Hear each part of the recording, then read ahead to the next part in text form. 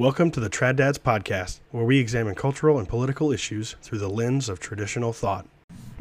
All right, so today I want to talk about Trent Horn's upcoming book on socialism. So he has just released it for the pre-release, so you can go on Amazon and pre-order it. And I've pre-ordered it, and I'm going to do a full review on it when it comes out.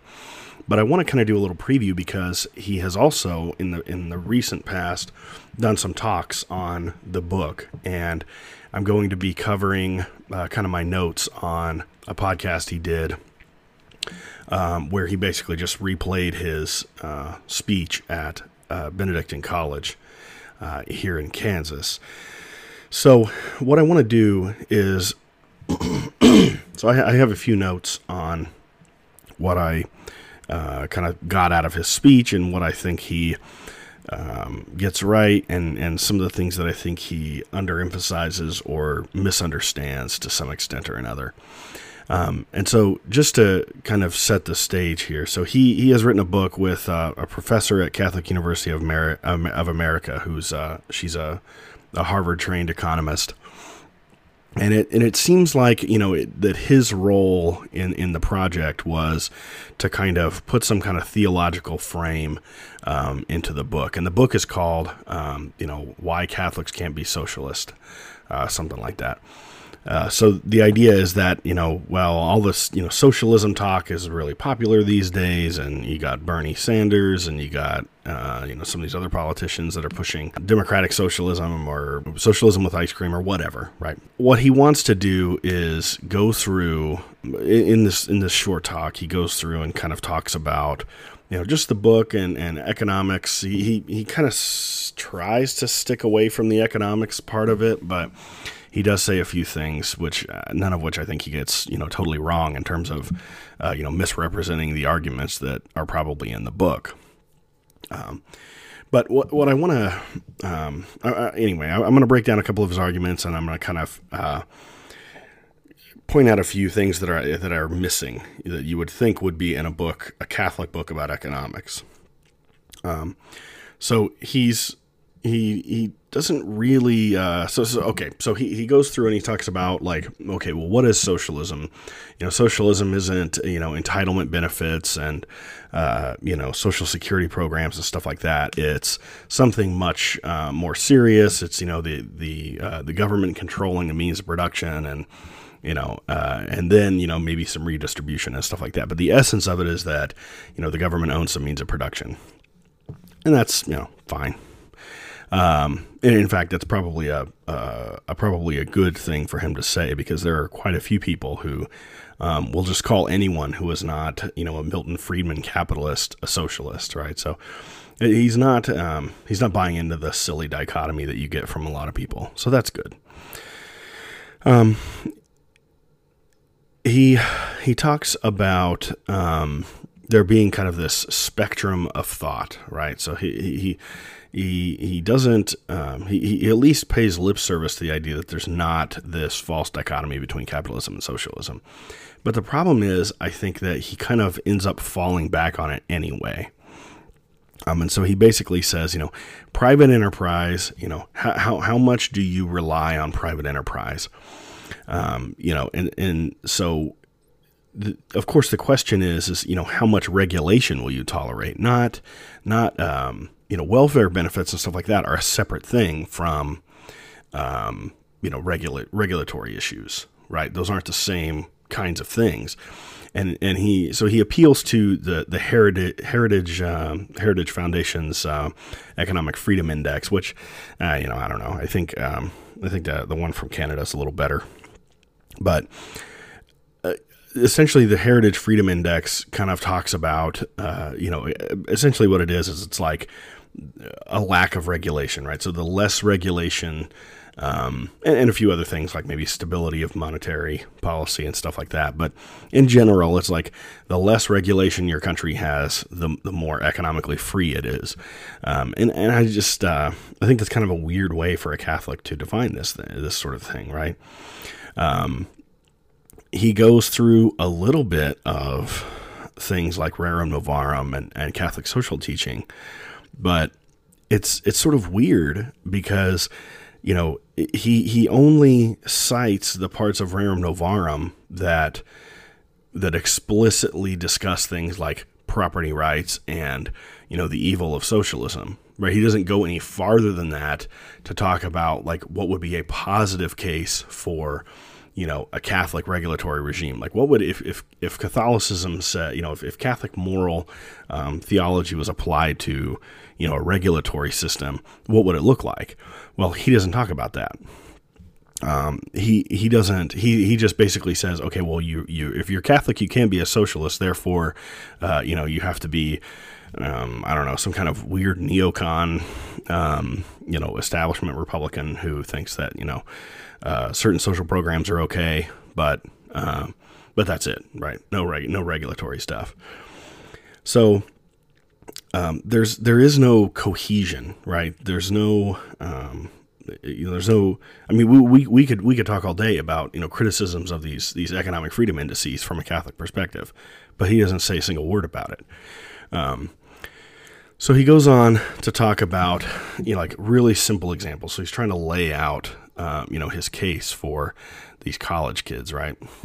And so he says, he talks about like difficult jobs, right? So under socialism, how would you how would you decide who had to do the tough jobs, right? And so of course, he goes to Marx, and obviously Marx's solutions to these problems are all just like lunacy, but he's like, well, you can't, since you can't have, monetary incentives for pay, then, you would just have no way of convincing people to do these tough jobs. And, Marx is saying, well, maybe people will just take turns, or something like that. And then you get into this new socialist man kind of thing where, that's just not how people are.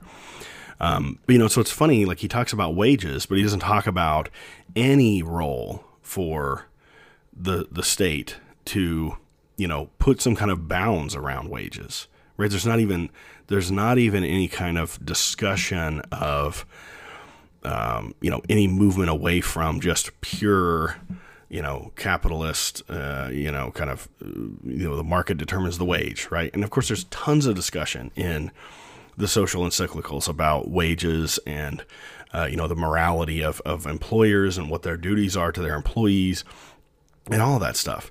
And he just doesn't say a single thing about it. And you would think, right, that, okay, he's giving a talk. Maybe he's not going to talk too much about, maybe he's not going to talk too much about the economics explicitly, but you would think at the very least he would really focus a lot on the moral stuff, right? The theological points, but he doesn't. He doesn't say anything about it when it comes to this wage discussion.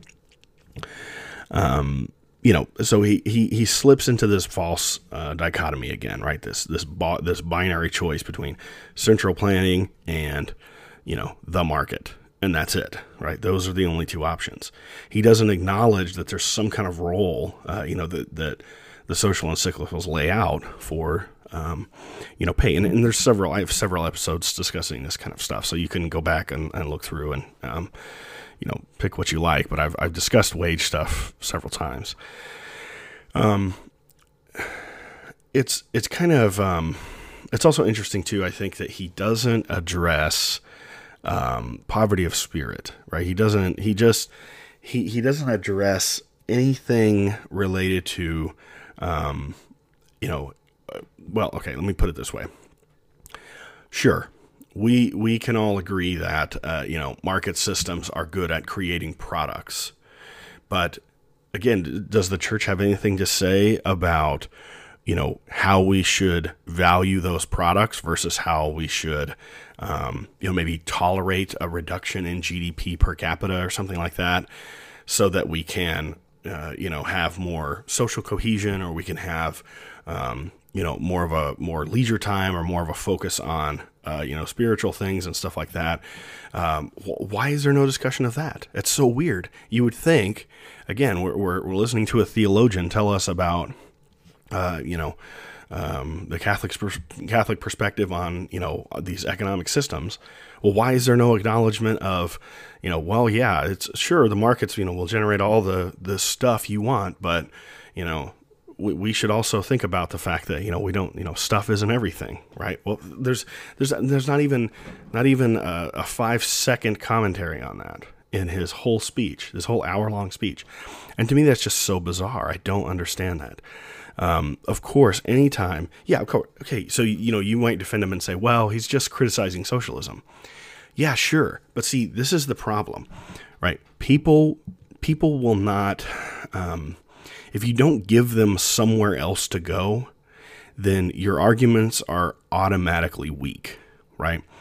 You can critique the perspective on a certain system, but unless you unless you help them understand, help people understand what the alternative is, or, okay, well, the socialists, claim that they're worried about, people not having enough money or whatever, right? Well, are you worried about that? Are you concerned about that? Are you concerned about, people getting a just wage, right? What does a just wage mean to you, right? So, here's the socialists telling me what they think a just wage is. Well, you're just critiquing them. You're not providing an alternative. And so to me, this is very weak. There's just not enough there in terms of, substance, right? Positive substance. Now, of course, okay, yeah, he's got an hour to give this discussion. Fine. Maybe there's something missing, and that's why I'm going to read the book, and I think I'm going to give him a fair shake. I think I owe him that, but it just seems weird that in this hour-long talk, you can't at least for 5 minutes talk about, the Catholic perspective in a positive sense, not just in a critique of socialism sense, but in a what should things look like sense, right? So the last thing I want to comment on is at the very end of the speech, he mentions, he kind of gives a passing mention to the idea that, like, well, okay, Catholic morality is what we should be, looking at to determine whether our behavior is, our economic behavior, our laws and regulations are just, right? But it's kind of interesting that he uses sort of the rhetoric of the economics profession, right? And he says, well, here's the thing. There's a distinction between, economics. It's a science. It's like physics. It's like chemistry, right? And we, as moral theologians, right, we can't talk anything about, this science. We got to leave the science all on its own, and to determine how to generate wealth, right? This is just absolutely ridiculous. Economics is in no way like chemistry or physics. Absolutely not. The subject of economics is a thinking, living human person. And there is no way to divorce economics enough from morality to the point where you could call it, anything like a science in the sense that physics and chemistry are sciences. This is the classic mistake of the sort of neoclassical economists, and it's just hogwash because this is the mistake that you make, and then the second you say this, the second you admit or you claim, that economics should be left alone as a science to do what it wants, right? Well, you've lost any ability to discuss the morality of the means by which these economists are telling you, to get what you want, right? So, typically the framing of this goes like, well, we should listen to moral authorities about, it's sort of a telos thing. Like, we should listen to, these moral authorities about the ends. Like, what should we seek? What should we try to do? But we should listen to economics only when we hear about means. Like, how do we achieve that? How do we achieve, more wealth for society? Or how do we achieve, a certain distribution of wealth or whatever, right? Whatever the goal is. Well, those means are moral too. So this idea that, economics is just a science separated from the ethics and the morality of things is very dangerous. It's a very dangerous idea, because what you end up with then is you've allowed, the people, the policymakers or those who the policy affects, right? You've allowed them to skirt the moral implications of the means of, getting to these certain goals, well, then it's not too big of a jump for them to just say, well, in that case, we're going to help. We're going to take a little bit more charge in determining what the goals are too. Right? It's like sort of like you give them an inch and they take a mile. So I don't buy that. Economics is some kind of science. No one would say that about anthropology or sociology or anything like that, because those professions have not turned into, pretend mathematics, right? Or pretend applied math. And so they don't have this silly veneer of, sort of scientific respectability. Everybody understands that those soft sciences or those social sciences are different in significant ways from chemistry and physics, right? And it's the same with economics. It's absolutely the same thing. And anyone who tells you different is likely trying to divorce your moral and ethical instincts from policy, and to sort of impose a kind of moral relativism into economic policy. And I just think that's a bad idea. So, Trent, I'm sure, I'm a fan of his apologetics. I think when he sticks in his own area, he does just fine. Bioethics or just general apologetics against atheists or Protestants or, Orthodox or whatever. I think he does a fine job. But I wonder what his role in this book is, because from this talk, essentially the book is just rehashing, Milton Friedman's discussions from 1985, with the word Catholic on the front. I don't, we'll see when the book comes out. But if this speech is supposed to be some kind of indication of the book, I don't have a lot of hope. So, but like I said, I'm going to write up a review, and then I'll kind of talk through my review once I get a hold of the book. So thanks for listening, and I appreciate those of you who are donating, or if you want to support the podcast without any kind of monetary donation on your own part. If you're currently listening on YouTube, swap over to the podcast version, podcast downloads, because I get a little ad kick for downloads on the podcast format. So you can also go through Anchor.fm, which is now owned by Spotify. So there's some security in the payment structure and all that stuff. And you can become a monthly supporter. So if you want to do that, I'd really appreciate it. So anyway, thanks, and I'll see you next week. Thanks for listening to the Trad Dads podcast. If you enjoyed our show, please subscribe on your favorite podcast app and consider giving us a 5-star rating on iTunes. It really helps us out.